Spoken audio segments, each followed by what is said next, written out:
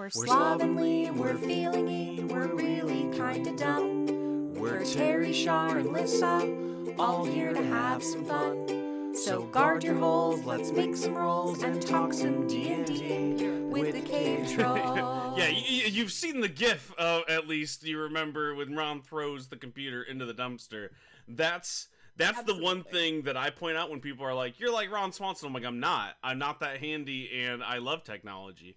I just don't like people knowing anything about me, which is exactly counterintuitive to existing on the internet in any sort of public capacity. But I am also a straight white guy, which means legally I have to have a podcast, so... It is an illegally binding contract. It is. There's some loopholes for me to not try to burn down everything anybody who doesn't look like me has accomplished. So I've been able to skirt past that, but I still have to have a podcast. I still have to say things that are a little outdated when it comes to slang, like slay. That was my thing last week. And then yas. Yeah, I said that last week as well. So that's like my 2 for the year. And those are like 5 years behind. Yeah, no. Whenever RuPaul's Drag Race became famous, that's when that started. Yep. We're on season 14 now. That sounds like about right. About 14 years behind, and that like it's only exacerbated by the fact that I'm a dad. So even when I am current, I still can't do it until my kids will think it's also cringe, and that's when I'm allowed to say it. Sure. Congrats. Thank you. I'm doing my best. Sometimes they think I'm extremely lame, and sometimes they only think I'm kind of lame. So I take that as a win. So like sometimes they'll talk about me like I have a really boring job, and then they'll tell people I write comic books for a living, and they're like, that sounds really cool. They're like, not my dad, not the way he does it. you don't understand. But then, and like I'll pitch them, so like I always tell my wife my stories first, and then I tell my kids, and they're like, oh, that's either cool or really lame. You can guess which one my kids say.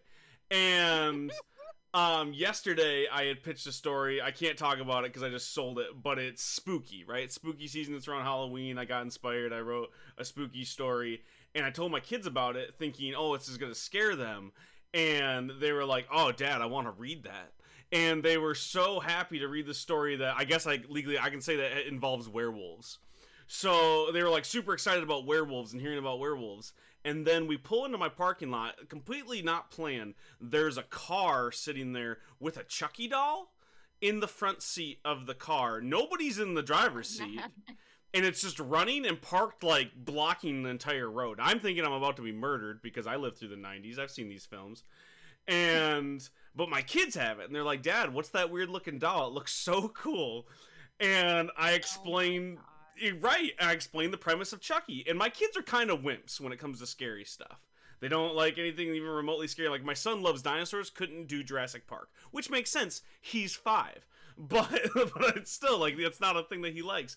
But I explained the plot of Chucky, and my daughter, without skipping a beat, goes, oh, Dad, what app's that on? Can I pull that up? She's, like, opening up her tablet. She's like, is it on Netflix? Can we watch that today? And I was like, fuck no, we can't watch Chucky. Absolutely not. She's 6, by the way. Like, she's not, like, 13. A 6-year-old? Oh, my God. I know, and I was like, no. And I never thought I'd be that dad who, like, especially not this early, to be like, no, you're not old enough to watch that. We'll make a concession. We'll rent a rated R movie on, like, your 13th birthday. Like, I didn't think I'd have to be that guy. And here I am arguing with her. She's like, it's not going to be that scary. It's just a scary doll. Like, who cares? I have creepier dolls. And I was like, I know you have creepier dolls. That's why I'm afraid of them, because I saw Chucky when I was 5. Like, you can't fucking watch this movie. And she, like, argued with me all afternoon. What'd you say, Char? I said, learn from your mistakes. Right. I didn't think I'd have to be that guy this early, but you've caught me in full dad motion this week. Also them mocking me as I've been reading our D&D book club book. And they're like, Dad, you're always reading. You're like those dads on TV. And I think they're referencing like old cartoons when the dad's reading the newspaper. Ah, yes, the time of the newspaper. Which I don't do because I get my news on my phone because I'm not 1,000. But best believe if the newspaper was a good way to get news, I'd probably be reading the newspaper. But in the mornings, I've been reading that book in the drop-off line, and they're just like mocking me, like, "Dad's always reading." I was like, why am I being bullied like about reading books? Listen, you should also want to read. They do love reading. They fucking read every day. It's not cool when you do it. It's only cool when they do it. Well, they mostly read like graphic novels and stuff with pictures in it at this point in their reading career. So I think they're like making fun of me because mine didn't have pictures, but it has pictures on the first page and the last page, and it's got several graphs of like sales information about Dungeons and Dragons. Like there's visual aids.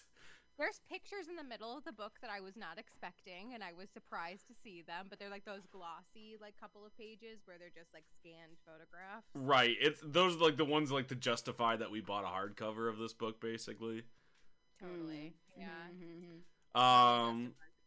Right. Speaking of, Lissa, you said you finally got it and started reading it, right?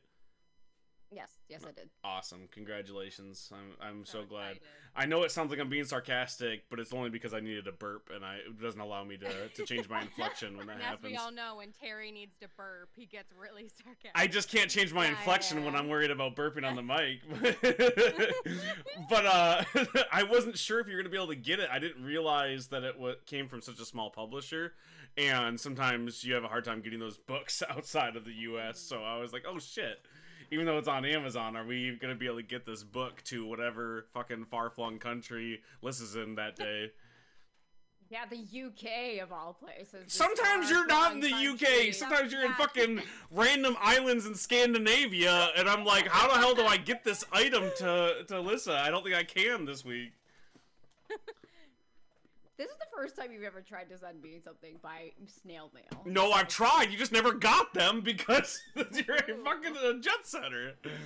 You have like a pile of packages somewhere in a post office in Finland, all from Terry. You're like, we keep getting these packages from this address, but we can't figure out what the actual address we're supposed to. We'll just pile them here. Maybe we'll get them for Christmas or something. I tried to send them to the small lighthouse you live on in the Baltic Sea, and so when you finally arrive, you're gonna have some care packages. Don't eat any of the items because the dry ice has probably worn off by now. Nice to know. Good to know.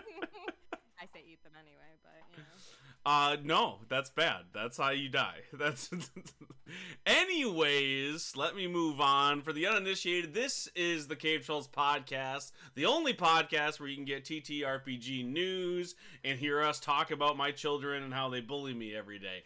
I am your faithful host, Terry Smith. With me, as always, is one half of the Slovenly Trolls, Sade. How are you doing? I'm doing great. And the other half of the Slovenly Trolls, Lissa, I'm assuming you're doing wonderful because you don't live in America. Yes, everything is great elsewhere. It's fine. The grass is always greener here. Nothing ever goes wrong. 100%. As everyone knows, right? You've seen the news. There's no way that we're on the brink of World War III. Is Liz Truss holding up acid to your face right now to make you say that? I just want to confirm or deny. That is a disturbing imagery. Both ways. Well, the proper verbiage is usually is this person holding a gun to your head, but they don't. But you don't have guns in the UK. You have acid. Listen, you just listened to my roommate explaining that they do have hunting guns in this country. I didn't know that, but apparently you didn't know that? Makes sense. Yeah. I mean, think about it, but it makes sense. And she just told Sade that yesterday, so you know. It's mostly in like the northern parts, but I think in most of the places now they still have to go to the local like police to get the gun, right? Or am I incorrect? I haven't looked into it 100%. I just know that there's a much stricter vetting process, right? Obviously. Because the U.S. is very lax gun laws, and that's why we have a lot of the problems that we do. But in the U.K., they're more lax. I don't know how lax. I never looked into it. But most of what I know about guns is either from Guy Ritchie movies or specifically Hot Fuzz. I have no idea. I just know all American movies have guns in them, and you just that you maybe you're born with it. I don't know. Maybe you have, like, maybe it's Maybelline, in your right? diaper. Totally. We like the thing is, it's not just all of our media; it's just all of it. Period. Like, there's just everything is guns here. I know. I was gonna say all action movies, but then I was like, no, not period. Just action movies. Like that's the one inaccurate thing about Paw Patrol. You know, like the dogs don't have guns and they don't murder minorities. Other than that, Paw Patrol's pretty accurate. Oh, pretty good, yeah. Except for the things that make it not accurate. There's a lot of propaganda if you have children's TV shows. Paw Patrol is one of the really bad ones. It's still a fun show. It teaches some pretty good morals, but it also teaches my kids that these people are going to show up in emergencies, and I have to go all cyberpunk and be like, listen, we don't have the correct insurance for them to come save us. They try to save you. You say no thank you. My dad will show up soon on his bike. We can't afford the car. You know, like, don't talk to cops. Like, seize the means of production. All the things you say to children of 5 and 6. Anyways, this week we did receive a name for our games and supplements corner. We don't know if we're gonna stick with it. We're gonna see. We one thing at a time. But for now, we're going with Eye of the Beholder. This comes from @Ruby_Dusk on Twitter. This was their suggestion, so thank you, Ruby. Named Eye of the Beholder. So this week, when we look into the Eye, we have lots of new games, lots of cool things to talk about, so let's jump into it. New D&D starter set, Dragons of Stormwreck Isle is hitting the shelves. Do either one of you want to play a starter set from Wizards of the Coast? Maybe it's not racist. Maybe it's not. I feel like the odds are not in their favor, but... With what they put out recently? No. Right. No, it's not. But I've never played any of the starter sets. I didn't know there was more than one starter set. Dude, there's like 9, man. I never knew that because I've never played a starter set. When I got into D&D, I started playing a Tomb of Annihilation campaign. That was my first 5th edition campaign for like 6 months. I know. I didn't even know what that meant. And like the other players at the table who were more like well-versed than I was, like nobody really knew what we were playing until like a couple of sessions in. And then some guy was like, are we in the Tomb of Annihilation? And everybody freaked out. And I had to Google who that was like when I got home. And then I switched from that, because that campaign ended badly, to homebrew stuff. So like I've never had the opportunity to play a starter set. So I just saw like the green dragon one, and that's like that's on the cover of the starter set. Yeah, that's like the marquee starter set when it came to 5th edition. I would say, in my opinion, it's kind of been usurped, which I need to be careful. I've been lambasted by a few TTRPG companies on the internet about my opinions, so I will be careful and assert that it is an opinion. It is not fact, but it seems like, at least in the circles I've seen people joining in D&D, that the 5th edition starter sets have kind of been usurped by the Stranger Things quick start starter set. Because that one hit like a lot of Walmart store shelves at different holidays, and Stranger Things being super popular. And it was branded with that, even though it's more about like what the kids play in the game, rather than about Stranger Things stuff. So I think there's been some disappointment in people that purchased it, but that's at least some of the people that I've seen join up into 5th edition in the last few years. That's the starter set that they've been starting with. Gotcha. I guess that makes sense, because Stranger Things kind of brought D&D to the quote-unquote mainstream in the last handful of years, whenever the first season of Stranger Things came out. Right, and there was a couple things Perfect Storm-wise, but like, you see kids rolling dice and talking about satanic panic and stuff. It's like, people are going to talk about D&D in a way that they hadn't in a really long time. Like, that was one of the first times my mom asked if that was what I played. And like, my mom's kind of nerdy. She knows about Dungeons and Dragons. I just don't think she kind of put 2 and 2 together that it was the same game from when she was a kid. So then when it was on Stranger Things, she was like, you guys play Dungeons and Dragons, like, in particular, right? And she was asking about it. So I definitely see starter sets as being a good thing when it comes to starting the conversation. I'm just cranky with Wizards of the Coast at the moment. But, you know, thank you. Right. Like, but if we were to make an objective thing, I can bring up the page and read a little bit about Stormwreck Isle. It's your gateway to action-packed adventures, says the website. But it contains all the essential rules, so it's like quick start rules, not like a whole player's handbook, but quick start stuff. 48-page adventure booklet, 32-page rule book for playing characters of levels 1 to 3, 5 ready-to-play characters, each with their own character sheet, and 1 set of dice. Which is pretty cool. It's not so bad. I know the adventure includes a map, includes a couple different boss battles and set pieces. It has 6 game dice. What dice are they missing? Usually like a percentile, like it's 1d10 instead of the d100 combo. In at least my experience with these starter sets, I'm always really annoyed when I get 6 instead of 7. Yeah. The only other dice sets. That's not a full set. That's not a full set, in my opinion. And that's why, in their defense, they don't claim it is. They just say they include 6 polyhedral dice. I think we're lucky that it's a spread and not just like 6d6s. Good luck if you want to play anything other than a rogue.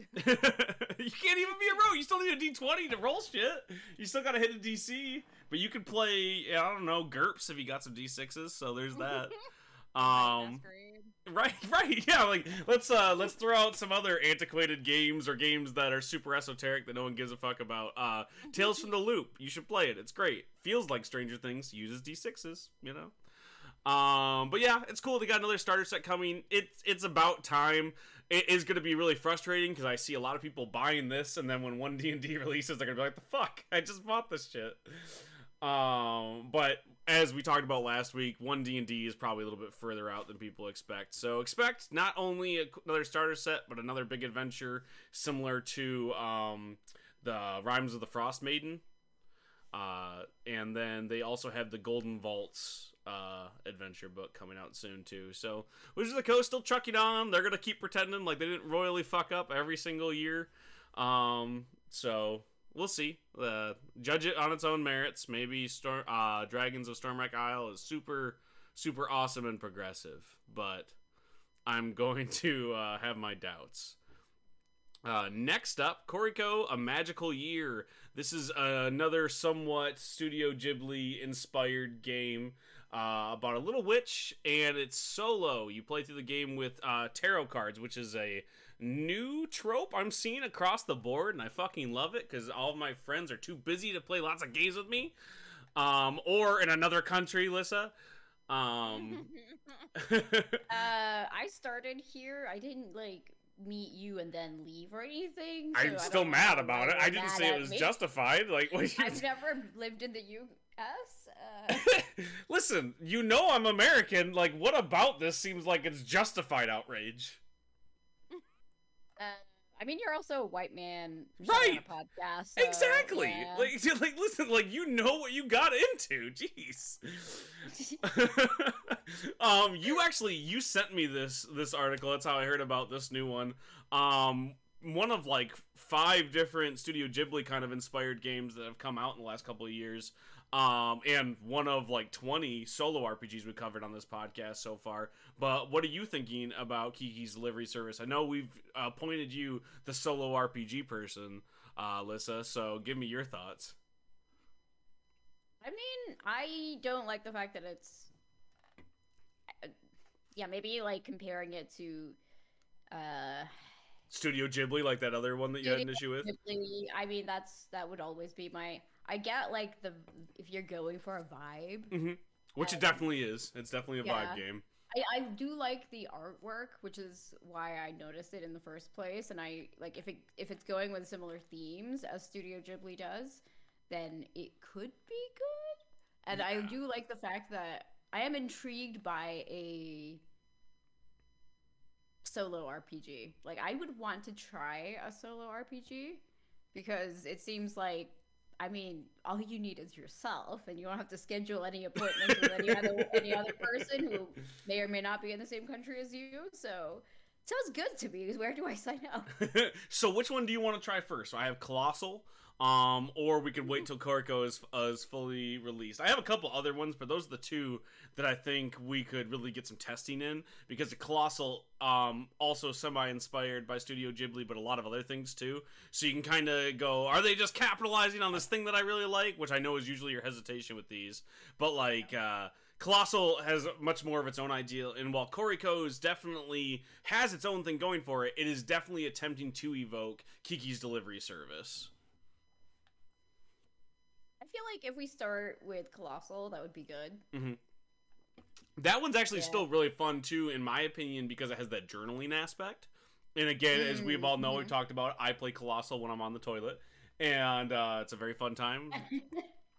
Make sure I do a couple sessions at least every day. So, and when I don't get to it, I feel bad, and not because I'm missing out on the game, but because I don't have enough fiber in my diet. So, it helps keep me regular.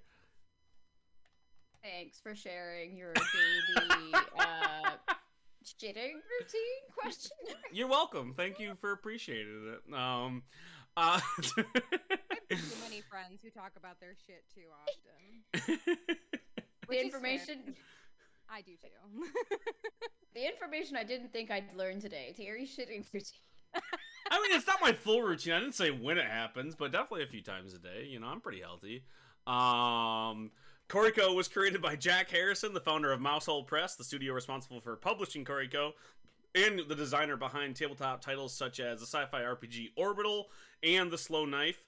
And that one's about savage revenge is what this says. I haven't heard of either one of those, but I'm going to check it out.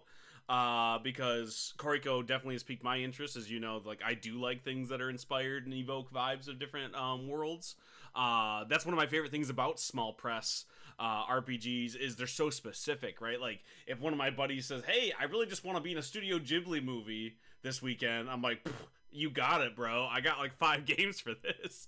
And it's awesome for my kids because they'll often come to me and go, Dad, I want to do a game that's about this one episode of the show you've never heard of. And I go, yeah, I got a game for that, because I can usually find 1 or 2 that will fit that vibe. We're playing Animon this weekend in a Pokemon one-shot because it's supposed to evoke the vibes of Pokemon. That sounds exciting. It is exciting. My son's very excited. He asked me originally to be a custom crocodile Pokemon with 8 legs, and I drew this rookie Pokemon, or rookies or Digimon, but like the small first level of this Pokemon that Professor Oak would give him. And then he goes, actually, Dad, can I just be Totodile? Which, in his defense, is exactly what I asked him if he wanted to be instead, so I didn't have to draw this bespoke Pokemon. And he, of course, ignored me because I was talking, so that's not his fault. And he goes, oh, I've never heard of Totodile. And I said, oh, yeah, okay, sure. We definitely didn't go over this. And I showed you pictures, and he said, no, I want him to have 8 legs. But he has changed his mind and wants to be Totodile now, which is great and much easier for me. And I just destroyed that design I did for that 8-legged crocodile Pokemon named Crocachomp, in case you were wondering, even though nobody is, and I'm going to cry as soon as we're done with this podcast now. Thank you. You can pick up Koriko for 28, is that euros? Pounds? I don't know what that symbol is because I'm... Pounds. Thank you. Thank you. Pounds. That is a pounds. Or $30 for, Americans. Over on Kickstarter, you get a hardcover copy for that price, which is pretty cool. And I think you can get the digital version just for $13 or 12 euros, or pounds, 12 pounds. So pretty good deal, actually. So yeah, check out Koriko's. It's not just called Koriko, right? It's Koriko something. Doesn't matter. Can't find it.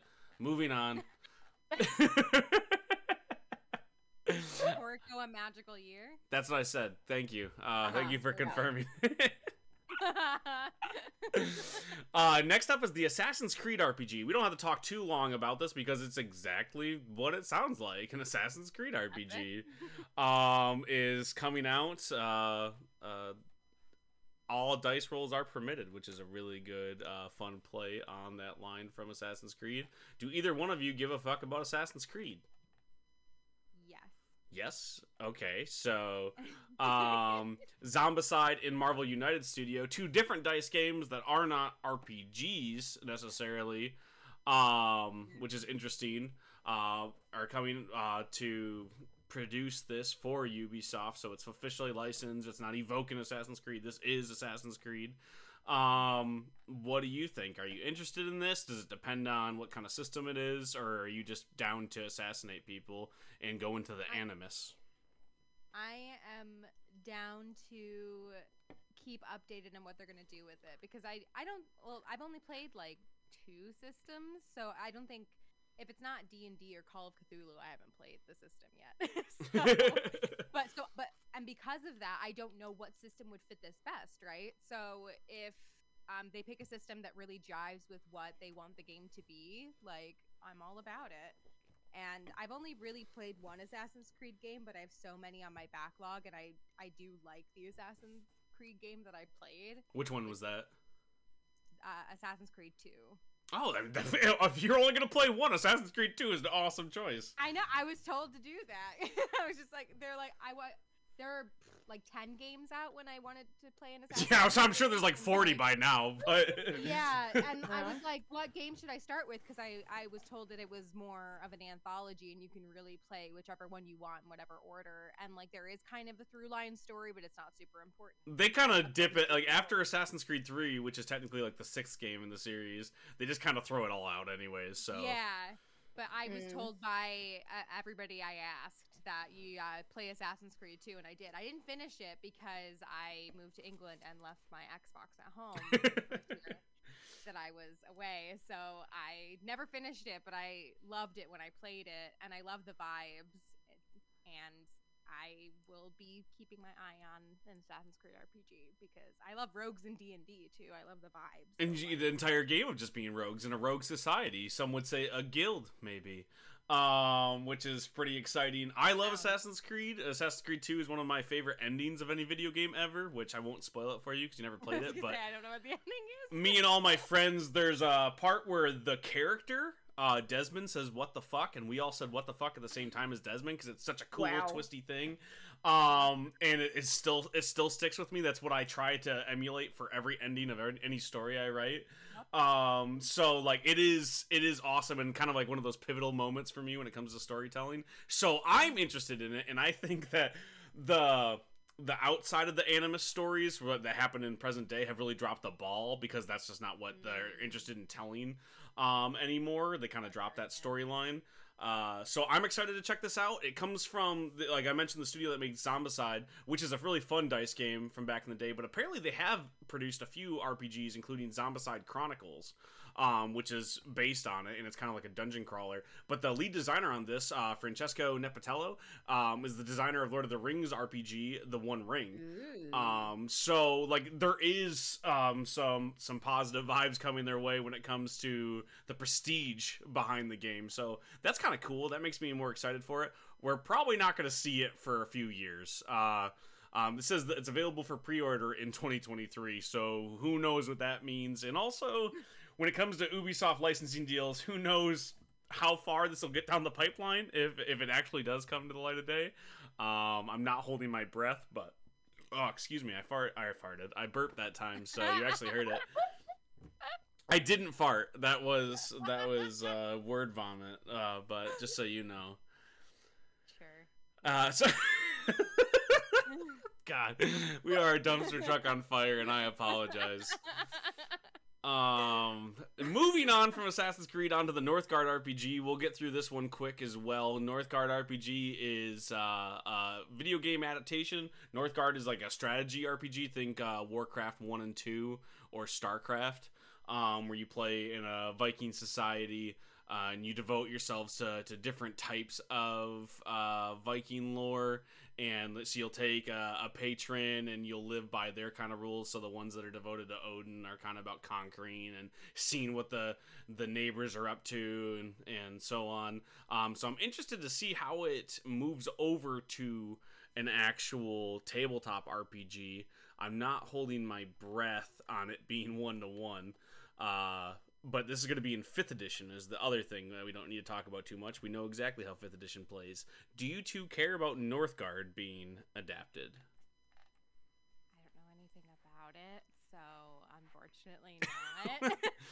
Listen, isn't it a strategy-based game on the computer? Yeah, I think it came to consoles recently too, but...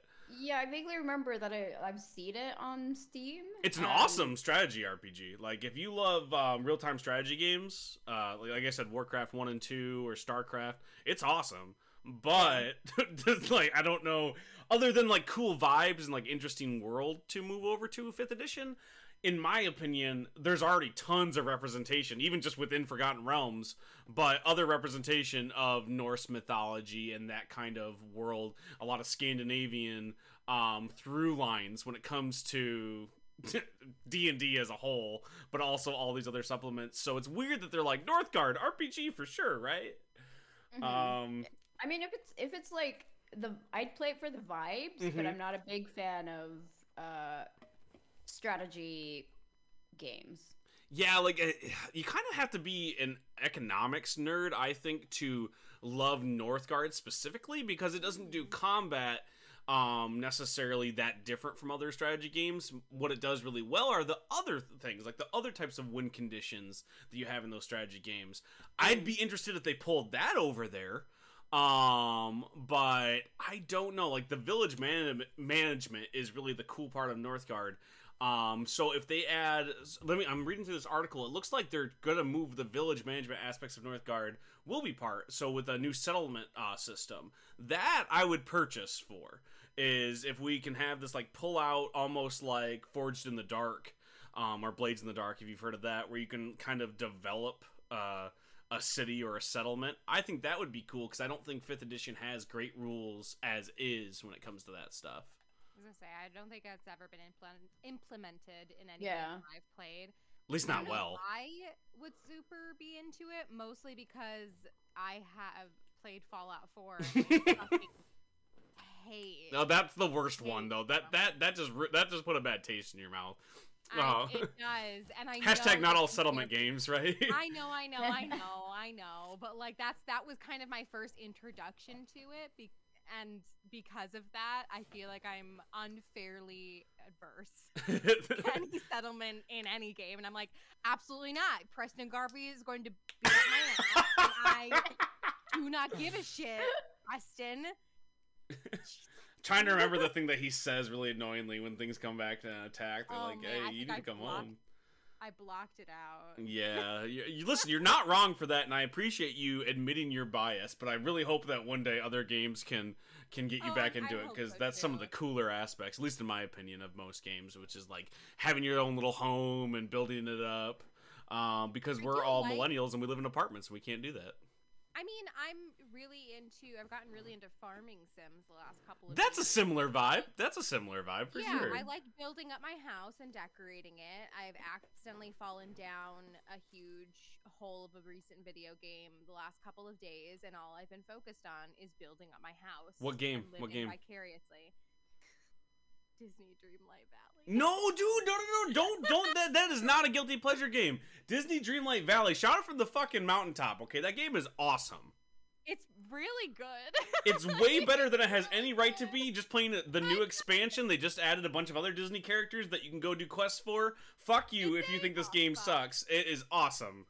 It's so good. I literally got the $1 free trial period of Xbox Game Pass, so I could play it because Hell yeah, so many people play it, and I'm just like, that looks like a lot of fun. I want to try it. I'm not like the biggest Disney adult ever, but like I like Disney. You don't even need to be. I think it just has like a great like farm simulator type like gameplay vibe. That's what we're talking about this week. Fuck all the D&D news. Let's talk about Disney Dreamlight Valley. Dreamlight Valley. I will, but I know has not played it. Well, Alyssa can't run it. She's got an Apple Macintosh from 1994. Like, she can't run that game. I will steal someone's computer just to be able to talk about this. Alyssa, I have a text adventure game that you can run on your Macintosh. I will I'll send you that, and I'll add the fact that you can plant seeds into it. Oh wow. That's for you. I'll do that for you. I'll enjoy that text adventure. Not to say that text adventures are bad. No, mine is bad. I made it. It's not good. I am no game designer. It took me like 6 weeks to figure out how to get an NPC to show up, die, and then be removed from the game. It took me so long to figure out, but I finally got it. And now I need to figure out how to get them to come back to life, and it's breaking my brain. It's a whole thing. But I can make them disappear when shot and leave a note behind. The note just says, "This is a note," but we'll get there. I believe in you. Thank you. You shouldn't. Moving on. Fate Earth. This comes from Kickstarter. Lissa, you sent me this one, I believe. A world of magic and Yes, I folklore did. set in an Yes, I did. alternate 19th century Earth where the Fae live alongside humanity.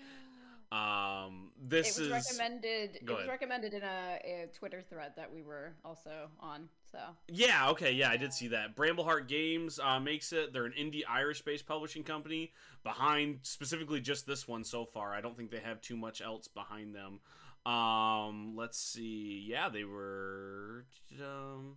Yeah, no, nothing else is coming up for them. But you can back it, and you can get the game for a pretty cheap amount. It looks like $20 will get you a digital PDF copy of the core rulebook. So not bad, not the cheapest, but still not super duper over expensive. I like it because you see a lot of these, it's either creating its own landscape or setting, or it kind of adds to the Forgotten Realms of it all, and this one is combining it and putting it on Earth, which I think is really cool. And also, like, Irish mythology and folklore is kind of lacking when it comes to representation. Usually it's there and you don't understand that it comes from Irish folklore because so many things have just kind of stolen it and appropriated it. So Weird. Like the banshee? Yo, what? I don't know. Where would we get that from? If only there was a podcast that told us about it. Where could we find it? I don't know. Maybe people should Google Slovenly Trolls Banshee. And yeah, see that what comes sounds up. about right. Can you Yeah. tell that I may or may not have listened to your episode? No, Ooh. you're so subtle about it. This came up with the Kelpie recently because my daughter loves My Little Pony, obviously, and it turned into this little like dissertation that me and her were giving my wife because she didn't know what a Kelpie was. And it's just so cool to watch my daughter nerd out the same way that I do about something. And so she was just like, let's just tell her all about it. We put on like I basically opened up a Google Doc. I should have did slides, and we Oh my god, explained you it. gave her PowerPoint? Yeah, and it was so cool. It was so neat. Like, but yeah, back to Irish stuff. I'm excited for Fey Earth. This uses a tangential system. It's not 5e. It's D20 related. Similar thing. You're gonna recognize the 8 ability scores: Fortitude, Dexterity, Awareness, Intellect, Resolve, Charm, Fighting, and Magic. The thing that's cool about it is while this is all similar, it is a bespoke system. They did make this from scratch. In my opinion, it's got a lot of the stuff that we like about D&D. You got D20 rolls, you get stats that you understand, but it does its own thing, so you don't have to just be D&D to make your own system. And because you don't want to be D&D doesn't mean you have to completely throw out all the good stuff they've done, like using a D20, like using those ability scores. So I recommend it. I don't know how much more we can say other than checking out Fey Earth. It's got... oh my god. Go ahead. I see the words Jotunheim, which is again familiar to listeners of the Slovenly Trolls. Hell yeah. Or And God I of War see- or and Norse Yo- mythology. And because that's the other Fey nation is Jotunheim, which is made up of Sweden, Norway, and Finland. Hell yeah. Oh, Finland plug. Also Siberia. Flag. Also Siberia. Yeah, and Siberia. I don't know if we want to include them these days, but Siberia. Yeah, Siberia as a area of land did not do anything wrong. Correct. And this game takes place in 1872, so a lot of the things that we're talking about, it's in the past. So don't worry Yeah. about it, right? Yeah, this is a fantasy world where there is no war happening, which is happening on our timeline. Right. So I'm excited to check it out. I'm trying to see how many changes they've made to the D20 system. Like, if it's hard, because I know some people don't want to learn a new system. I'm wondering if it's convertible fully to 5th edition. Probably. The way that they've done levels here, the way that it's still a D20, I think you could probably convert it to 5th edition if you wanted to. But I'll put that link below so you can attempt to do it yourself. I'm not going to do it. I got too much shit to do. Bing! Hey, this is Terry just cutting in here in the future from the past. No, take those, reverse them. I wanted to talk to you about Fey Earth that we just got done talking about on the podcast. Well, we reached out to them and we were talking to them on Twitter, I believe Lissa was, and they still need a few more backers to get over the finish line for their Kickstarter. So if you were interested in that story, if you liked what we talked about with Fey Earth, if you were like, hey, I want to check out that game, go over to the Kickstarter. The link is down below. Please go check out Fey Earth's Kickstarter. They're at $2,638 as of recording this dollars out of their $24,000 goal. Well, it's lofty. They have 20 days to go still, so go ahead. If you were interested, go over there and join the 56 backers that have already backed the project and give them some words of support, if nothing else. All right, back to the show. Bing. Moving on, Dungeons & Dragons wants to make miniatures with your face on it. We have more Hasbro news coming up later about the direction of D&D, but just know that they're making big moves. They bought D&D Beyond, now they want to put your face on shit. This comes from comicbook.com. Dungeons & Dragons wants to put your face on a custom-made miniature. During Hasbro's Investor Day earlier this week, Wizard of the Coast President Cynthia Williams discussed additional ways that Hasbro could cater to the Dungeons & Dragons player base.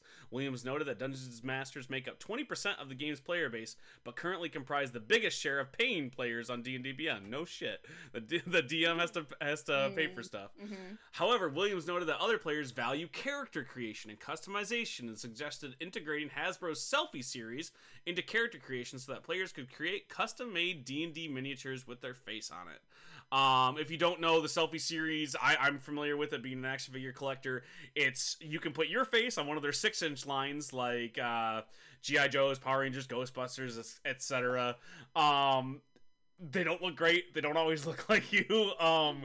But they don't look not like you, right? Like, as much as like when sometimes you'll grab one of the Lightning series. The Lightning series is a really cool Power Rangers action figure line with like Power Rangers from all over the series history, and the alternate heads for the figures are like if they were to take their helmets off, so it's the actors' likenesses in most cases, and they don't look at 1-to-1 to the character, but if you were to squint, you go, hey, that's supposed to be that guy. And that's really cool just for like an action figure standpoint. It's not the coolest, but it's cool. They're also only like $20, so it's not that expensive. Same thing goes for the Selfie series. If you were to squint, you'd go, hey, that kind of looks like Terry. I'm a white guy. Every character looks like me if you put a beard on it with glasses. But some of the other people I've seen do custom figures, it's neat. And they want to apply this to miniatures. No one's told them that miniatures are fucking like 2 inches, so 1-inch base, you can't make out any of the features on them as is, let alone if you were to put someone's face on it. Hero Forge has come closest, I think, to making really detailed faces when it comes to the plastic figurines. How do you two feel about them attempting to put people's faces on miniatures? I mean, it's great marketing. It's a good idea for people who like it. I would never want to see my face on anything. Fair, that's right? A horrifying thought to me. But if it could make for a good gift for somebody, maybe. But will you be able to tell miniatures if you don't know? It's like Monopoly size. Yeah. Yeah, I don't know. Like go ahead. If you're gonna do something like this, I would hope that it would actually look like them, or like be like a cartoonized version of them. Sure. So you can still like tell it's them. If you can't really tell unless you're squinting, then it'll be funny for the first 5 seconds that you see it, and then after that it's just like eh. Well, anybody who's played any sort of miniature game, like think like HeroClix or even D&D, you know that you don't buy them for the faces, you know? Like it's like the accessory on them or the pose or what clothes they're wearing. You can't. The faces don't come with a lot of detail. It's usually it's 2 dots for the eyes. Yeah, it's more of the you are your action character or your adventurer. So like if it doesn't look like you, what's the point? Fair enough. I don't know what they're gonna charge for it. This is still developing, but yeah, there's that. Also, I want to reference Christian Hoffer, who wrote that article for comicbook.com. Give credit where credit is due. And Cynthia Williams as the president of Wizards of the Coast. I guess good idea, Cynthia. Someone's going to buy it. I think they're going to be a little disappointed. Next up is Code Warriors. This Tron-inspired RPG, Code Warriors, converts players into computer programs. This comes from Dicebreaker, Alex Meehan over there, Digital Daydreams. Code Warriors is an upcoming tabletop RPG that takes place in an entirely digital world based within a computer system, a la Tron. Once a place of order where every program had set purpose, the system has since broken down into chaos. With everything falling apart and the system at risk of being deleted for good, the players step into the role of rebel programs determined to save their existence. I don't need to say it again. This is just 100% Tron. Which is cool. Tron's a fun movie series. I forget there's a second one all the time, even though it was very good. I don't know too much about it. This is using a D8 system. So I don't think I've ever played a system that's just purely D8s. Have you two? No. Obviously not. Yeah, that's well, like, so it looks like it operates similar to something like Tales from the Loop, where like your skill translates to how many d6s you roll. This is the same thing, but with d8s.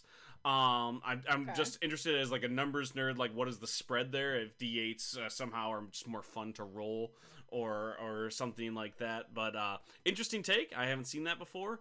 They've done other things created by Craig Campbell, the designer behind horror role-playing game Low Stakes, which is a vampire one, and What We Do in the Shadows, and Capers, an RPG set during the Roaring '20s. Obviously inspired by different things, so it's not a surprise that they would find some sort of licensed-esque game like this, you know, like Tron. Comes out October 28th on Kickstarter with a pledge of $40. £36. You get a physical copy of the book, and you can get a digital copy for $20. So not a bad pricing. I'm interested to see how a D8 system plays out. I don't think I've played anything like that. Nothing comes to mind. Maybe one of those weird one-sheeter smaller games. But do you two give a fuck about Tron? Are you going to check out this game, Code Warriors? I like the movies.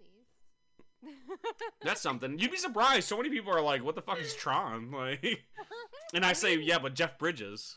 I'm intrigued by the system more so than anything else. Okay, yeah. D8s. Like, That's I a have weird not one, seen. you know? I have not seen the movies. I know the gist and I know the aesthetic. So like they're You got light bikes. You know, you can throw the for the D8 frisbees. system. Yeah, you can throw the frisbees with D8s, and Yeah. hopefully you get the light bike, and you can crash into stuff. If they Yeah. do that stuff, I'll check it out. How do you feel, Lissa, with the, you know, like this game kind of capitalizing on the vibe of Tron? Since you're not a fan of Tron, are you as, I guess, triggered by them going, "Hey, this is a Tron game, but not Tron"? I mean, I literally don't know what the plot or gist of Tron is. Like, I know the sort of the setting and the aesthetic, so like I couldn't be mad because I really don't know and I can't compare. Okay. Like the okay. visuals that I'm looking at right here, like it's about robots, but lots of things are about robots, and that doesn't make me mad. It's like basically you're like a software program, like you're inside the computer in both Tron and in Code Warriors. So in my opinion, it's similar to the things that you've been outraged before, but because you're not into Tron, we don't have to fight about it. So there's that.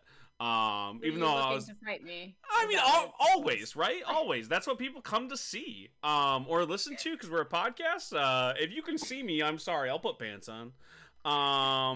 Next up, keep an RPG character on a bookmark with a handy new OSR supplement, which we've talked about the term OSR, old school role playing. This is for the old school essential, I believe, or is that what the system is called? But it's the games specifically that are kind of inspired by older versions of D&D with a smaller character sheet. Old school essentials. Yep, I called that right. And this is just a bookmark. It's exactly what it sounds like. It's a bookmark that is your character sheet, and they're selling it, and you can buy it, and you can have your character sheet right in your book. I don't know about the systems necessarily, and in the terminology, or how good a bookmark would be to capture all the things you need. The backside's a note card. But I know players that forget their character sheets all the time, and if it was a bookmark that was in their book, I think that might be helpful. I think that's an interesting take. No Feel like comment. you're calling out. No comment. You've never done it to me, Lissa, so I'm not mad at you. Other players have done it to me. I've never played with you, Terry. So there's Exactly. that. Exactly. That's how I'm sure if you did, we would fight more. But but you haven't yet, so we're gonna call it even. Next up, Merkborg card game based on it, which is exciting. It's exactly what it sounds like. If you like the Merkborg game, they are turning it into a card game, which is what I'm excited about, to get all the artwork, hopefully new artwork. But also the other thing that we've talked about, I love the diegetic games. So like if you go to a bar in one of my games and you play Liar's Dice, we play Liar's Dice at the table usually. In my Digimon RPG game, when we sit down to play Digimon cards, we actually play the Digimon card game around the table in character. This is going to be compatible with Merkborg as a game within the game, and that has me the most excited out of anything. That's cool. Yeah, right? Like, that's fucking dope. This comes from Longtail Games. They've made a few other things that I'm not as familiar with, and I don't know too much about the card game necessarily, but it comes with 300 different cards. It looks like bespoke art. It looks like this is new art from it. I really hope so. The artwork from Merkborg is one of the most impressive artwork I've ever seen in any sort of tabletop RPG. We've gone on at lengths about it, but I love having another diegetic game. I'm hoping to. I still haven't gotten enough people to play a second session of Merkborg, but if I can, and then convince them to get the card game too, I'm just gonna be happier than a pig in shit. Fair. Yeah, fair. Is that a terrible analogy? Are pigs actually happy to be in shit? Probably not, but that's what we say. I've heard that pigs are actually quite clean. Oh yeah, they're definitely clean, but they do Yeah. roll around in mud that sometimes looks like shit. Yeah, that is true. But a lot of farm animals are always covered in mud, which looks like shit. So, but hashtag not all farm animals. Oh, it looks like they have another one too. We talked about Pirateborg earlier on in the series, but Yeah. Orkborg is another one created by Grant Howitt. Ooh. So if you're into orcs and you like this system, you got another one to check out. So I'm interested in both of those. Moving on, Cloud Empress and the Lands of 10,000 Cicadas. This was here specifically just to piss off Lissa. This is yet another game inspired by Studio Ghibli, and this one actually uses it in their official press release. Why? Because people like things inspired by other things. Listen, get over it, damn it. No. The art in this is gorgeous. Has a lot of the classical like painted art in it. I think that's really cool. It's another bespoke system, so you're not just playing 5th edition. This is its own thing. It uses the Mothership sci-fi horror RPG system, so I guess not bespoke. It uses that system, but it's not 5th edition. But I've never used that system. Have either one of you heard of Mothership Sci-Fi? No. No. I haven't either, but I'm going to look into it because the logo looks familiar. So who knows? I might actually own something from that system and not even be aware of it. But it comes from Cloud Empress. And then, yeah, I don't know too much to say. Download this game, check it out. Let me know what you think because I'm unfamiliar. I'd love to hear from some of our fans who play as many RPGs as I do, because I'm a little bit more unfamiliar on this one, but I'm excited about it. And it kind of has an ecological bent, so we're talking about like saving the environment and the like the effects that I think humans, but whatever the dominant species has on their environments in this world, which I think is another cool thing that Studio Ghibli touches on in a lot of their films. Miyazaki is a lot like, hey, humans versus the wild, we're fucking up the natural order of things. And I haven't seen that in any of the Studio Ghibli inspired games so far. So that'll be a cool angle to go. Yeah, it says it sounds rather bleak, but it's also based on or inspired by Ursula Le Guin's The Earthsea books. Right, which they and did do a Miyazaki film of, too. Yeah, Full Metal Alchemist as well as inspiration. So it's about humanity surviving against hardship. They're calling out some big names. Like, that's, like, I know usually I'm on the other side of this argument with you. However, invoking one and say, hey, I'm trying to do the vibes is one thing. Saying, compare my game to these 3 amazing properties is a little bit more dangerous. Like listeners of the show know that I pitch a lot of comic books to companies and artists and stuff. And when I do my pitches, I try to leave out anything like that of my elevator pitch until the last 2 or 3 bullet points. And that's when I say, hey, if I'm going to get reductive, it's X meets X. Or, something like that. but for the most part I try to make it unique so they don't do a direct comparison to those things, because if it doesn't end up being what they think of those properties, not even just good or bad compared to it, if it's not their exact idea of that property, I'm fucked. So that, to me, when it comes to marketing, be careful with saying, "Hey, it's just like Full Metal Alchemist and Earthsea and Studio Ghibli." And I'm like, well, those are some lofty expectations there, guy. But I'm still excited for it. I'll check it out, and I'm gonna check out that system as well. The art looks really, really nice. Like, and that, right? Like, that's why I thought maybe I could win you over with that. I'm like, it's super painterly and like that old school, like the Japanese art that you see in their classical era. Like, I think that it really evokes that. Again, you can have really cool art and you can put all these big fancy words. Until I play it, I don't know if it's gonna be awesome though. Next, it could be. Possibility. Yeah. But I mean, we have 14 other Studio Ghibli games we got to get through and see if they're good first, before we start arguments about Cloud Empress. Next up, Jeff Goldblum is becoming a miniature. I don't think they use the tech that Cynthia was referring to, but they are selling a miniature based on Jeff Goldblum's D&D character. If you don't know, Jeff Goldblum a few years ago was like, "Oh yeah, I fuck with D&D. I love D&D." And then he would just talk about his D&D character and the adventures they're going on. And they are making a miniature of Jeff Goldblum. What do y'all think of that? So pure. It's depicting Goldblum's character from the Dark Dice podcast, a podcast in which people are recorded playing a tabletop RPG. Thank you. This comes from Alex Meehan. I love that she writes for the lowest common denominator, like we've talked about in the past, but sometimes it is frustrating. I'm like, yeah, we get it. We know what the Dark Dice podcast is. The miniature bears a striking resemblance to the Jurassic Park actor himself, designed after the official artwork of Balmer, Goldblum's elven sorcerer. The miniature features Goldblum's face atop a muscular elven body, garbed in a set of impressive robes, a cloak, and knee-length boots. Balmer is posed in a manner that suggests he's about to cast a spell at his foes, with the player able to paint the miniature themselves. I think she meant paint. But yes, it is very detailed, like, for miniatures.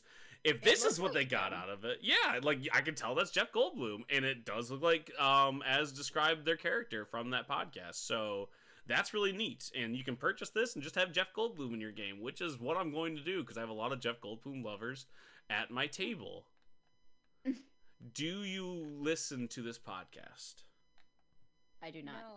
Did you know that Jeff Goldblum was on it forever ago, like before we started this podcast forever ago? Exactly. That's when I heard that he played D&D, was from that podcast. I was like, oh shit. Yeah. I was just like, Jeff Goldblum of all people, like, that's the coolest fucking thing ever. He's not on there all the time though. It's not like every week Jeff Goldblum does this thing. But I think it's extremely smart for them to, or maybe I'm wrong. Maybe he is on every one. I've only listened to a few episodes, so. I've not listened to any of them yet. This was a long time ago when this first happened, so I couldn't tell you too much about it. That's why I'm like, well, let me walk that back, because I could be super duper wrong. I'm not super duper familiar. But yeah, that's happening. Next up, Going Rogue 2E. This is a game if you want to be a space rebel, a la Star Wars Rebellion, Firefly, that kind of thing.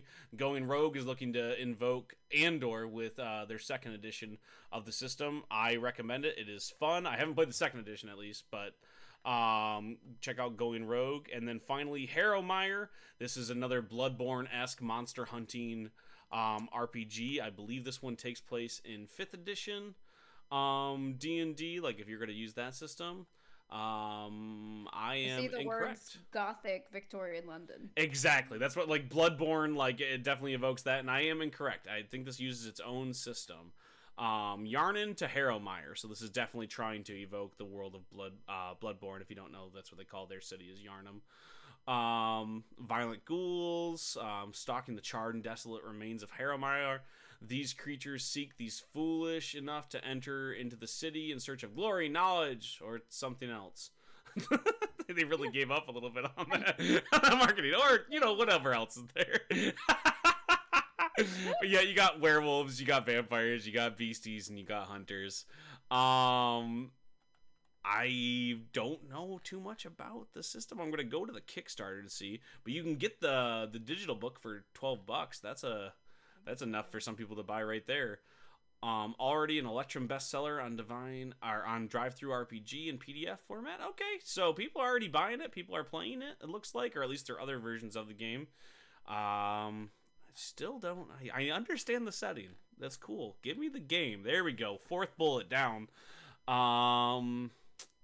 Yeah, it doesn't say what the system is. There we go. When the Moon Hangs Low is the actual name of the system in Harrowmire. Uses a simple dice system based on a 6-sided dice. It shares a system with 2 other games I've published, Age of Steel and Tormented. There we go. Okay, so it's a D6 system. If you like those other games, check that out.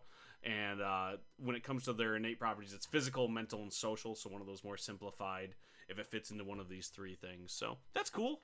Check that out if you're into Bloodborne or if you like those other games. Again, $12 that's kind of a steal when it comes to some of these. So you can get into it without breaking the bank. Sometimes we try to recommend a new game, it's like, buy the $60 physical copy of this book or else. So I'm like, that's not a good way to get people to play this game. All right, that's it for the Eye of the Beholder. It's only an hour into this show. Are you too good to keep going? We have a whole other topic here. Yes, let's go. So, first up in news unrelated to RPG supplements, we have The Legend of Vox Machina, greenlit for a 3rd season with a trailer for Season 2. I know you two fuck with Critical Role, mostly Sade. Are you excited about Legend of the Vox Machina Season 2? And are you excited about them coming back for a 3rd season? I'm sorry, did you say Vox Monica? Vox Machina. But Vox Monica is my character in Taldore. I heard Machina. I don't know what Alyssa heard. She heard Monica. She told you what she heard. And from now on, I will be referred to only as Vox Monica. Vox Monica. Sorry, keep going. Yeah, I'm just, yeah. No, you're fine, man. Like, I listen. I'm always here for an accidental pun, okay? Anyways, Sade, you excited about Legend of Vox Monica? Now I'm going to say it by accident. Legend of Vox Machina coming back for Season 2 and greenlit for a Season 3. We knew they were coming back for a Season 2 already, but the trailer is finally here. Well, it's not a trailer. It's like a 1-minute clip. Oh, okay. This said the trailer. I apologize. I haven't watched it yet. Yeah, it's a 1-minute clip that takes place right after the finale of the 1st season. Oh, cool, cool. The dragons attacking the city. Yeah. So we'll call that a sneak peek.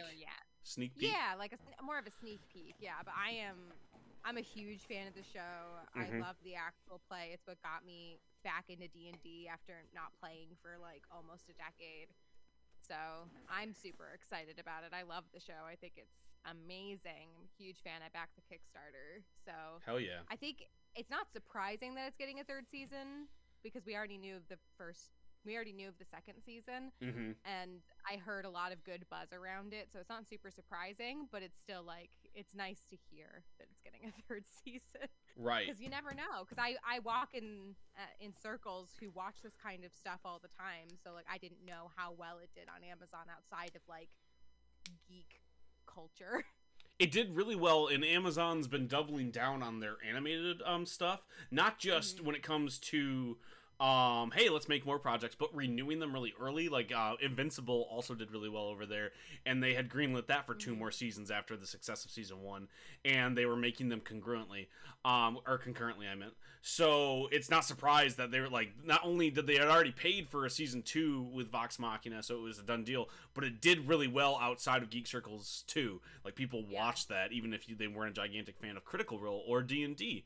A whole other audience picked it up from Amazon Prime, so I'm sure as expensive as the art style is and getting it to a studio that's going to animate it well, which they did, comes from a lot of the Young Justice people.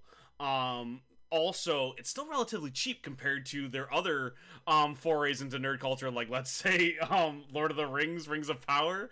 So I'm guessing when it comes to that, exactly. When it comes to that balance sheet, they're like, people are watching this. It's really cheap. Fuck yeah, give them a 3rd season. Oh yeah, give them all the things they want. And also, they kind of paid for a Season 1 and 2 themselves, like at least when it comes to the Kickstarter.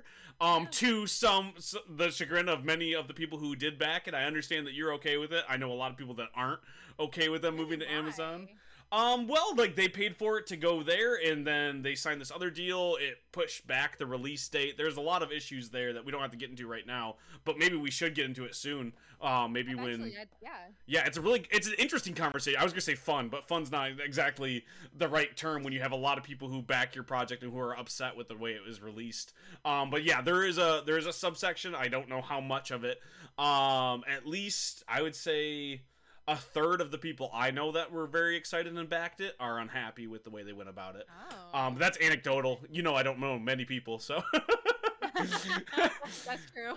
But it's still like on that point though. They paid for a lot of it themselves. This was already being made before they signed this deal with Amazon. So again, I'm sure when it comes to the coffers, they're like, oh fuck it, another third season, we could do that. So while not surprising, cool to get that stuff early. It's so hard sometimes with these nerd properties, especially animated. You don't know if they're just gonna up and cancel it. Speaking of Young Justice, they just did that recently on HBO Max. Basically, when HBO and Warner Bros and stuff was bought out by Discovery, they were like, let's just put the axe to all the stuff that were purely driven by fan bases, like smaller ones that had brought them back already. And the first thing to get the axe was like a lot of these animated shows that people fell in love with that they were already resurrected.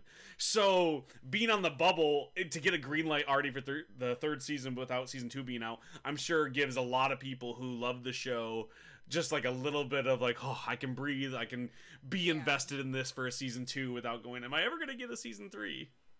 Well, I think not only does HBO Max, like they did that axe with a lot of their stuff. I remember reading something about how Netflix is kind of giving up on animation as well, and they're not putting as much effort into animation anymore. Yeah, Netflix is cutting back all of their animation ones because unfortunately they're not blockbusters, so called. I love some are big, but other ones aren't. So right? Those ones will more likely continue, but the fact is they are cutting a lot of stuff that people are very into just because they're not hitting the right target audience. Like they're not doing that crossover. They're not hitting like the general audience and getting like that sort of Game of Thrones hype.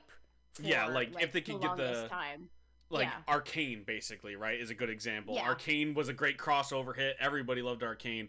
But then you get something like Dota, which has performed really well for people who are fans of the game, fans of anime, and fans of that style of show. Didn't quite crossover hit when it came to seasons 2, seasons 3. I love it. A lot of people do. But that's probably not going to get another season. But then you get things like He-Man, right? He-Man did fucking gangbusters, and they're like, let's just make more He-Man stuff. So it's not like there's no more anime coming from them, but their animation suite is going to take a back seat. But also Netflix, kind of a different bag, right? Amazon's doing great. Netflix is having one of their roughest years ever. Really well, fuck. What did they expect saying stop sharing your profiles with each other, even though like 2-3 years ago at the beginning of the Panini they're like, share as much as you want, we're in this together, and then they just do a complete 180. Yeah, but they didn't do it just because they were greedy, which they are greedy, but they also did it because they were losing money. Like, they were like, we need you to stop. Basically, they were like, they were not losing that much money though. No, they do lose a lot of money on sharing passwords, but losing isn't the same thing. Like, they didn't have it, right? Like, it's not like all those people had accounts and then decided to share when they said it was okay. They were doing it because they needed more subscribers because they need more money, is what I'm saying. If they were like potential customers, I mean, yeah, people like the content, but they're not. But are they willing to pay the amount that exactly need? So are they actually potential customers? Like in no, the fact that they are willing to pay for it. The answer is no. They're not willing to pay for it. They're just getting it for free, which is convenient for them. They upped their prices a lot too. Like their standard package is and I know like they adjust for inflation or whatever, but that's only so much of it.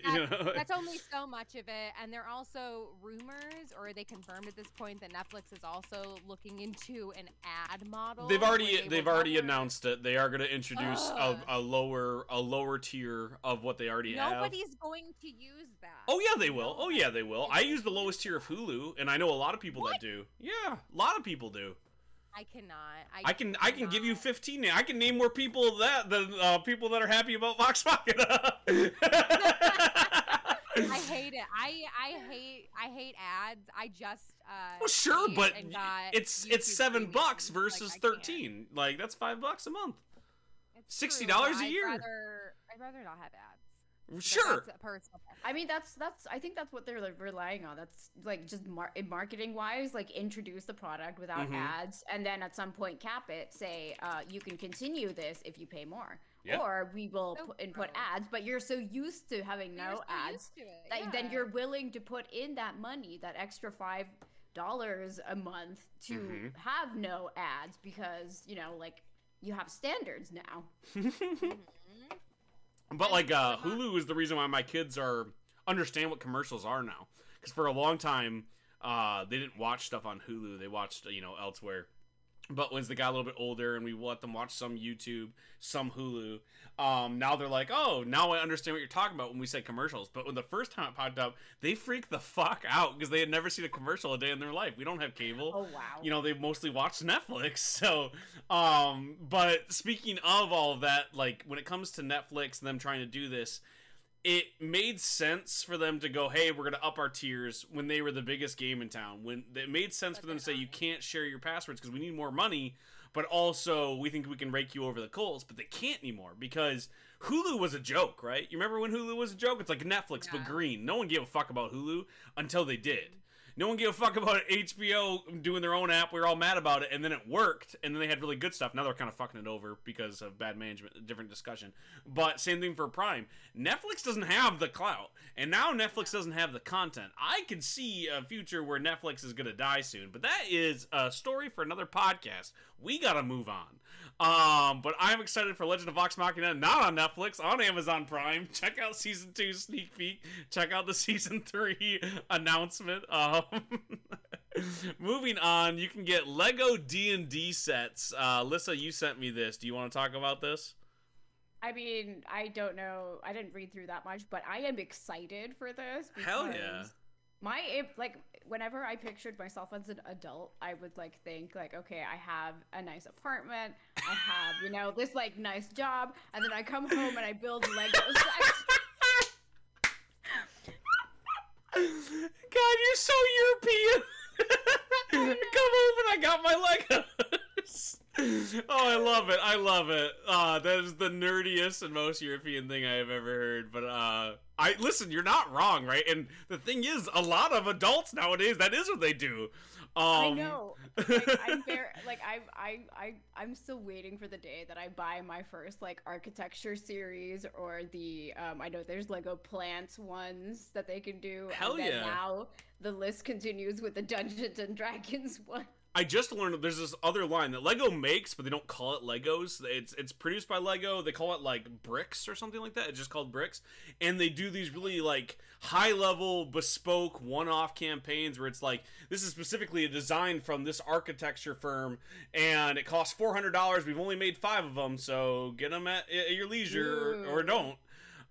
So they make shit for you to have around your apartment as an adult.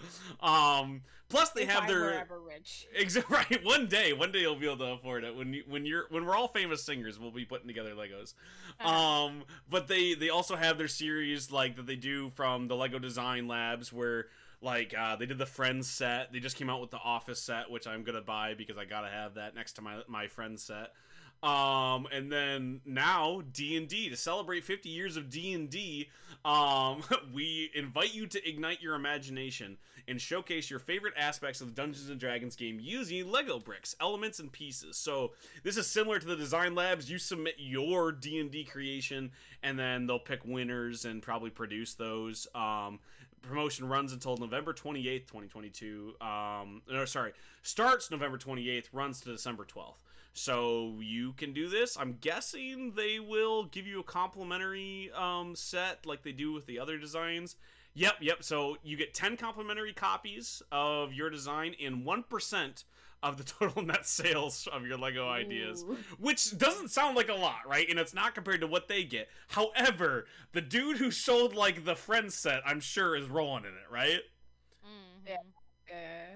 Like, so, you know, it's something. It's cool. I was more excited when I had first saw it because I thought it was going to be them just producing their own D&D set, maybe for the movie or, you know, some sort of tie-in with Hasbro. And it is not that. They are just like, hey, we don't have any ideas, do you?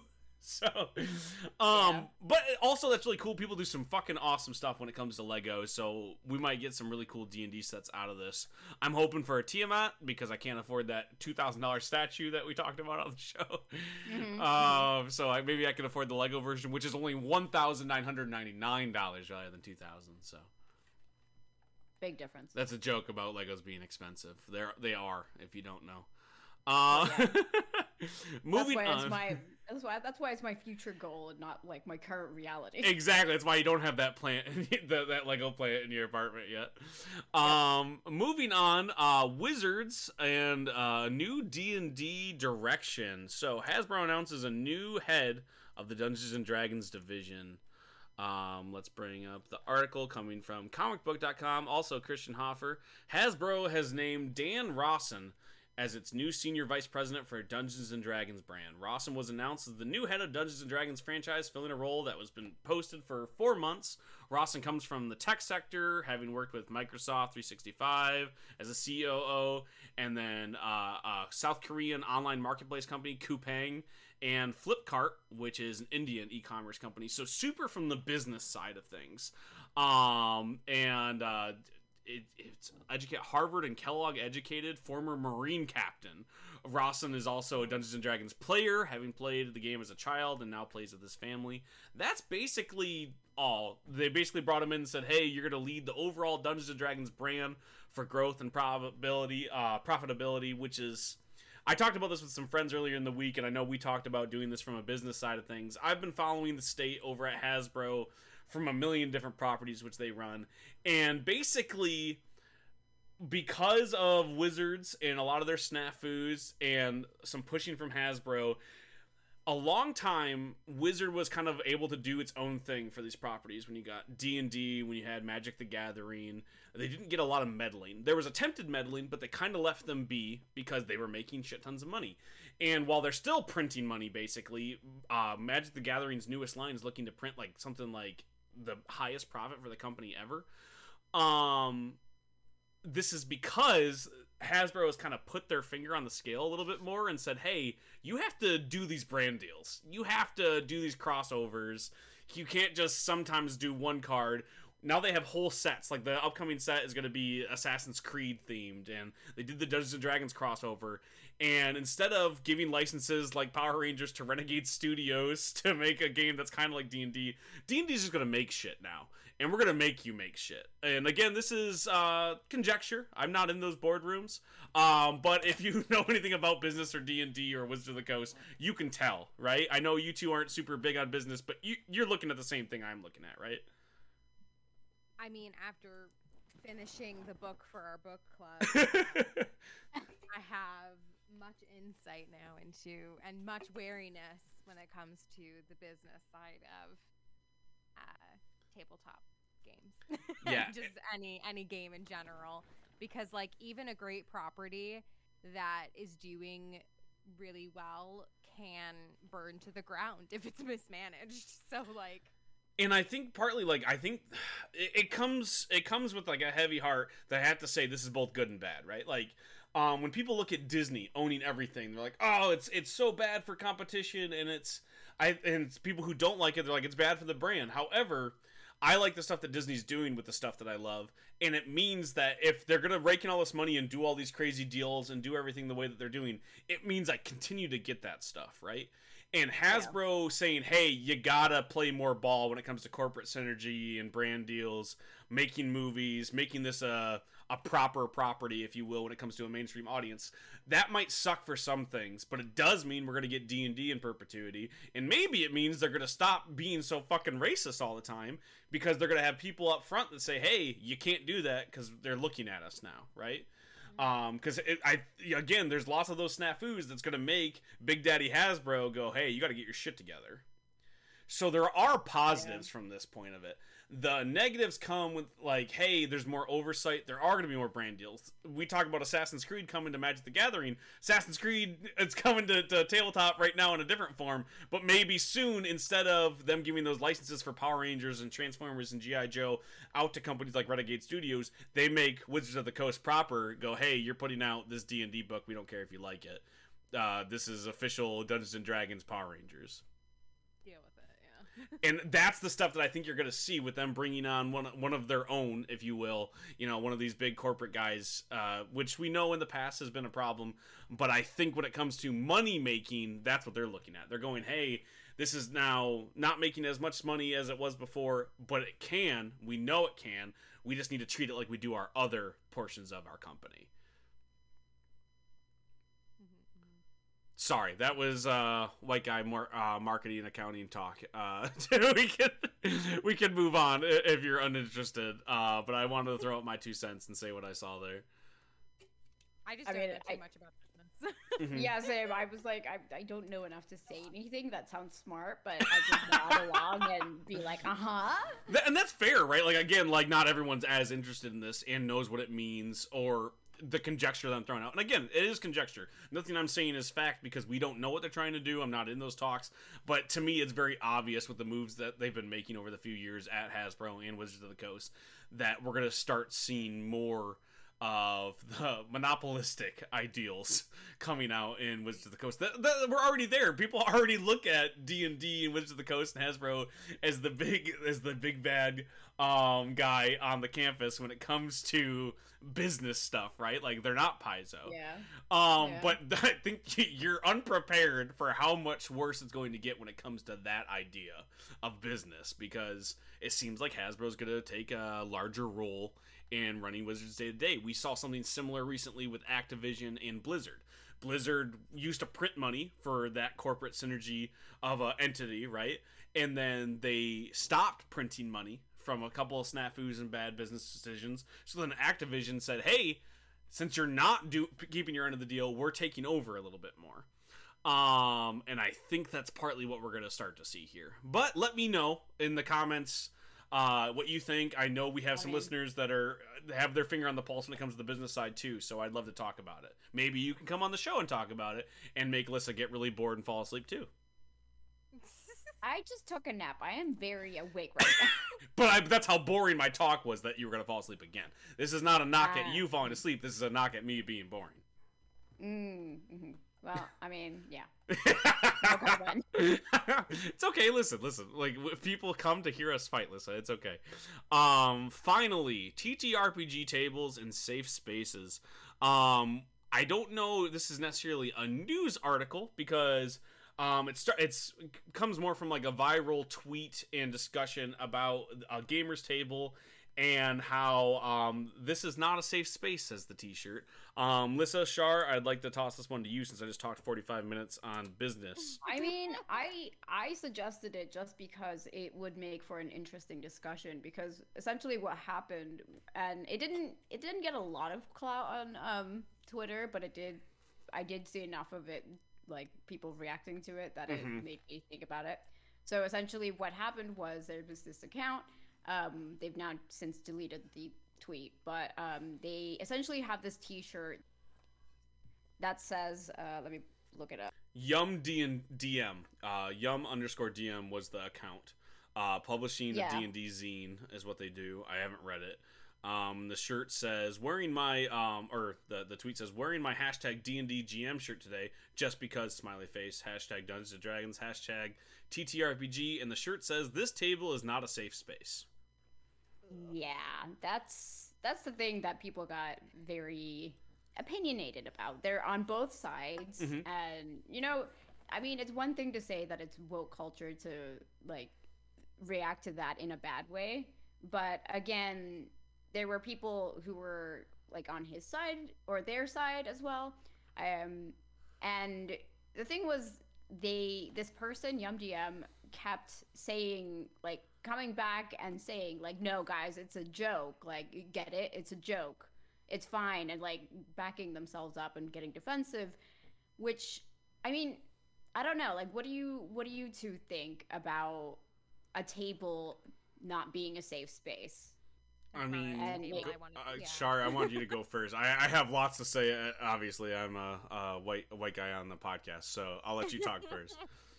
I mean, it's not a table I would want to be at then, Word. because I want Yeah. to feel safe as a player. I want my players to feel safe as a DM. If I ever, like, I get emotional just thinking about it. Like, if my players don't feel safe, I want my table to be comfortable. I want my people, like, that I'm DMing to have fun, and, like, purposefully putting them in a situation that makes them feel attacked or unsafe, or like they're not having, I mean, more mildly, if they're not having fun, but even on a grander scheme, if they don't feel like safe, I can't imagine anything worse, in my opinion, at my table. Because even Yeah. if, so D&D can push the boundaries, right? You can have horror games of any TTRPG. You could do horror, you can do suspense, you can do more violent stuff, as long as you have the consent of everybody at the table, and you have like lines and veils, you maybe an X card. Like, if you set up tools and systems at your table because the players and the DM want to explore more serious themes, as long as everybody's on board, that's totally 100% fine. It's your table, your rules. But if you don't have those tools available, and then somebody at your table has a panic attack or something, like, what then? You know? And that's a very extreme example. Thankfully, I've never seen it happen or had it happen when I've been present. But I mean, I'm a very anxious person. My mind always goes to the worst case scenario. So it just makes me uncomfortable that people are making a joke out of, it seems like, mental health, because I understand there has been a lot of discourse the past, I want to say, decade or so, because it was happening when I first started my undergraduate, about criticizing safe spaces in schools, criticizing, like, there needs to be a space where people can just, I don't know. I don't even remember the discourse at this point because it just seems so contrived. But there's been so many, right? Where it's like, well, Yeah. like we're losing the edge, we're losing the talking points. So it's like comedy, People right? It's are like, oh, cancel culture. That means I can't say anything on stage, and this is about pushing boundaries. Like, people there's are so Yeah. sensitive, Right, and, right. You know, and it's just like, no, people aren't more sensitive. They're just more aware of their worth, and they're more aware of their mental health. It's safer and for they a lot of don't- communities to speak out. Is another portion of it, right? Yeah. Like, they feel comfortable enough to say something. I agree with everything you just said when it comes to, like, why I want my table to be a safe space and how I try to make it a safe space. I think the other portion of the issue, like you said, this is a joke, right? Like, if he's saying it's a joke, maybe it is a joke. Is it a thing that we want to joke about? It seems like a lot of people are like, oh, you're taking it too seriously. It was a joke. Sure, it can be a joke. But that also means that we don't have to find it funny, right? Like, it's not a thing that we Yeah. want to joke about. And as someone, like, I make jokes like that sometimes on the podcast, right? And I try to walk a line and I try to talk about it, and sometimes I don't make the jokes. But, like, we'll say something that's, we're talking about the patriarchy or something misogynistic happening, and I'll go, oh, that doesn't happen, right? And sometimes it's funny. Sometimes it wouldn't be funny when I said that, right? Yeah. And So go ahead, Liz. Well, I mean, you can finish off. Okay, your okay. point. Well, like, sometimes that wouldn't be funny when I said it, and I also have the breadth of a lot of context. So I have two really awesome co-hosts who can talk about why that wouldn't be funny or why it would be funny, and people know who I am on the show, so I can say things like that. And the ones that I choose not to say is because I go, hey, this isn't funny to joke about. This is a serious conversation. I don't need to, even if it's obvious I'm joking, it's not a good time to joke. And I think part of why this joke isn't funny, even if it is a thing and we're poking fun at neckbeards and we are poking fun at the people who don't want to have a safe space at the table. They're like, I'm going to murder all of your PCs and all of the ladies can't roll consensual die for having sex at the table. Like, if we're making fun of those people, it's not the time to do it because there's still so many of those tables, right? There's still so many people saying, hey, this is happening at my table right now. I don't think this is funny because it's still a problem I have trying to find a gaming group that doesn't do this. I was tweeting, I apologize, I don't remember who I tweeted at. It was somebody from our Patreon. I think it might have been Hammer of the Gods.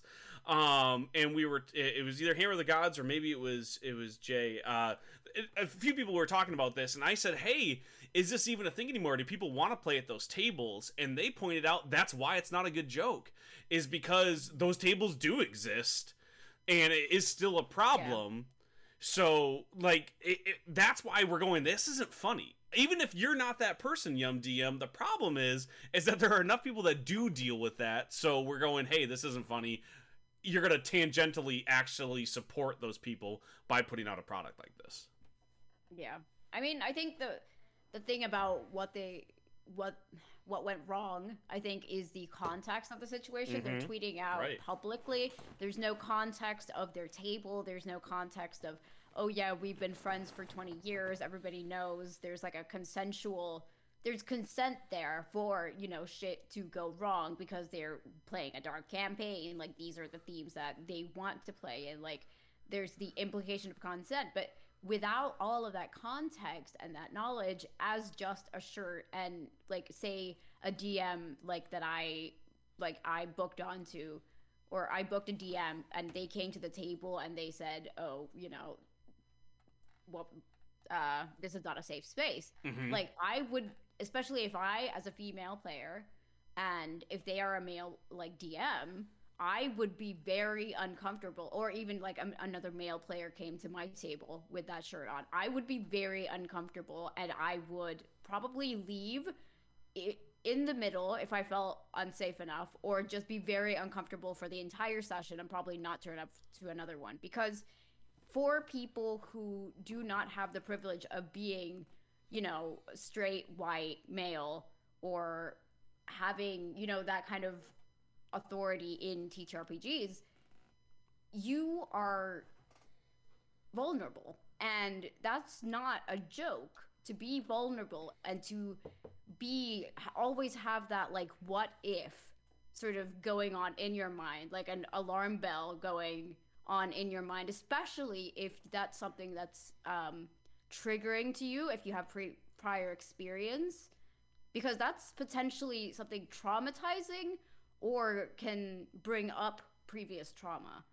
And like, without that context of knowing the situation on the at the table, like, that is a big no from me. Right, and like, even if it is a joke, again, credit to Yum DM, maybe it was. Maybe you're not that person. Maybe the context of your table says that you're making the same types of jokes that I would make on the show, right?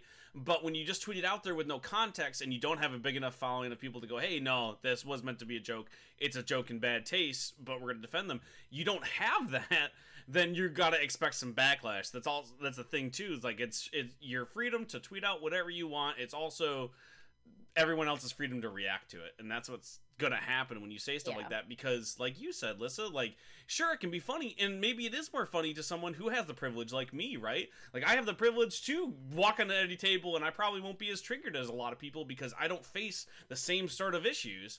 However, we're not the only ones that fucking play the game, and you have to be kind of aware that you're gonna say some shit on the internet about people who are playing this game and go, hey, actually, you're supporting the thing that maybe you were attempting to rail against. Again, I don't know. Maybe it wasn't sarcasm at all and they were just doing the thing of, oh, I got in trouble, this is supposed to be a joke.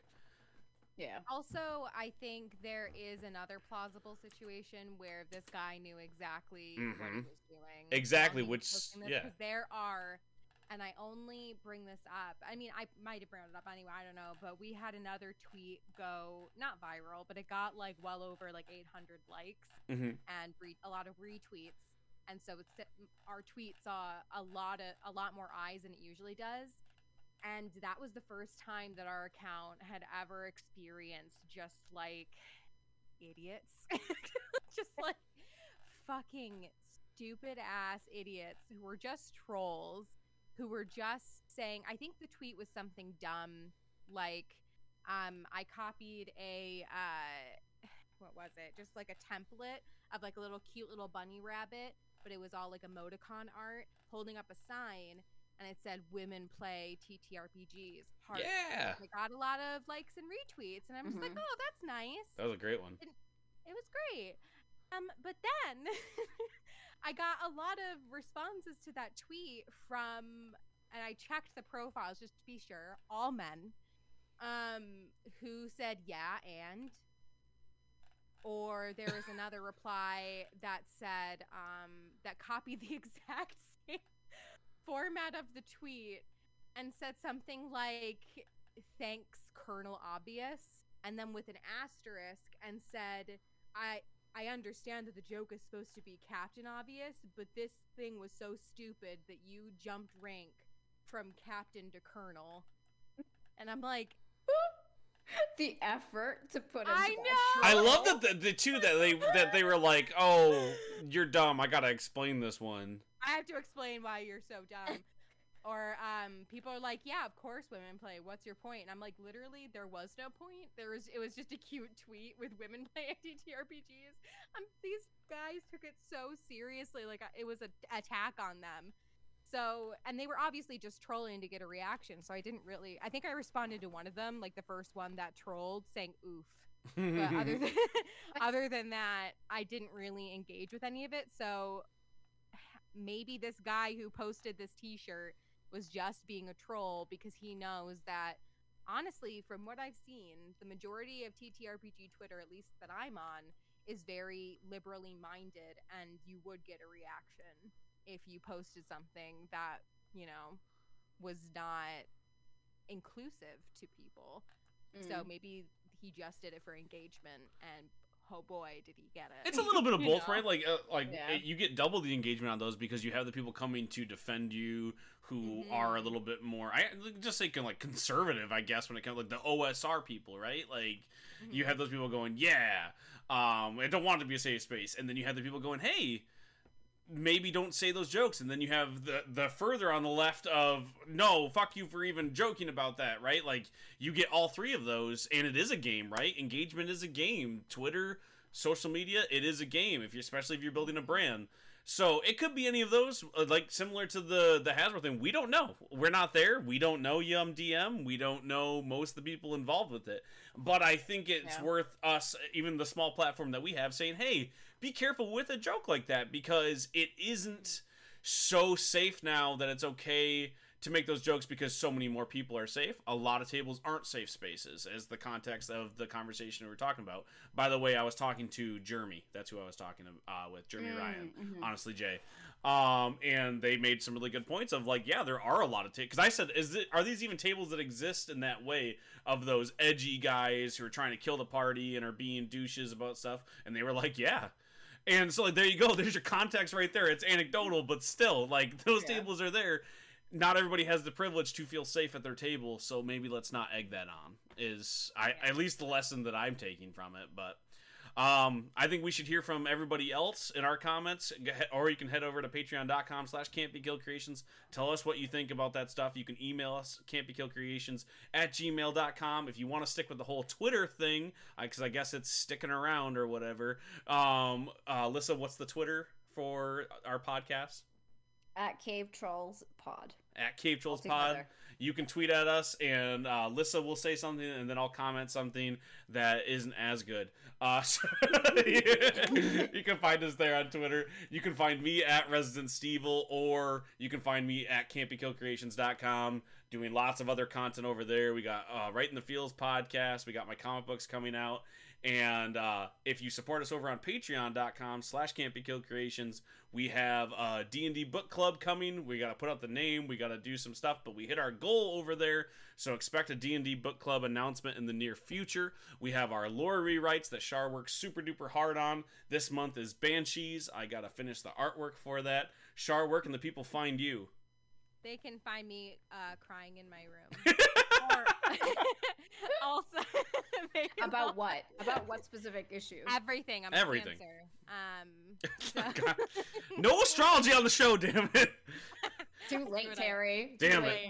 The women have taken over. I would say that I'm a Taurus. All we know are about stars and horoscopes. You know so much. That's just a woman thing here. Hashtag just women thing. I don't think that that's true. But I was making a joke. Listen, we just talked about this. This is a safe space. Listen, you shouldn't joke about that. Christ. See, you can joke about it in the right context, Yum In the right DM. context. Damn it. It's And like I'm allowed to saying, say that because I'm a man and I make the rules, okay? I will murder you. See, there you go. I think you do really well to have people call you out and tell you when you're fucking up. Especially with threats when the person actually knows. Sometimes you need a threat of violence. I know I tell the kids all the time, like, we don't solve things. We use our words, not our hands. But sometimes you got to use the hands. You know what I mean? That's true. Anyway, you can find me at the better host of the Slovenly Trolls podcast. And I run the Slovenly Trolls Twitter that is being barraged by yes and men at Slovenly Trolls. And yeah, that's it. I think that's just yes and isn't that what you do for improv? You just go yes and then so, continue. I was so tempted to reply to one of them saying, "Oh my god, do you do improv too?" But that's feeding the trolls. Like I wasn't gonna. I'm pretty sure that's one of the rules that Kyle Prue said. Like things to piss off men was ask them if they do improv. Maybe I should ask them if they have a podcast. Oh man, I've never had anyone ask me that as a positive thing, so I definitely think that's on the list. I feel like if you hit the right person, they're gonna get excited and tell you all about it, and then you're just like, yeah. Just post hee hee. Lisa, where can the people find you online? As the best host of the Slovenly Trolls podcast, I am on the Instagram at Slovenly Trolls, and I run the Cave Trolls Twitter at Cave Trolls Pod. And then you can find me in my house, probably taking a nap, to be honest. No, it was the lighthouse in the Baltic Sea. Remember? Oh yes, or on the lighthouse in the Baltic Sea, looking for Terry's lost packages. Oh man, playing in the background. Exactly. Listen, we gotta say more inflammatory things is what I'm learning. Like the engagement we got when I had said some incorrect things apparently about Cyberpunk, when you coming to defend women, like why are you doing that, Char? Like if we say these things, maybe we'll be able to put out a tweet and have people yell at us and we'll get more listeners, right? Should we try that? Let's just yell out some hot takes real quick. Hot take. Go vote in the midterms if you're in America. No, that's a solid take. That's a very good take. It's a lukewarm take if I ever heard one. Tell them who to vote for. Oh, there you go. No, that's a hot take right there. That's a way to get torches and pitchforks. Vote for people who don't take away human rights from people. Yes, and women play TTRPGs. That's my hot take right there. Bam. Oh, yes, and Terry. Yes, and I'm Colonel Obvious now. What up? Oh my god, can we have merch that just has Colonel Obvious? Oh my god, let's make it happen. Oh my god. Right, somebody get to it. Somebody write that down for me. I need to do this.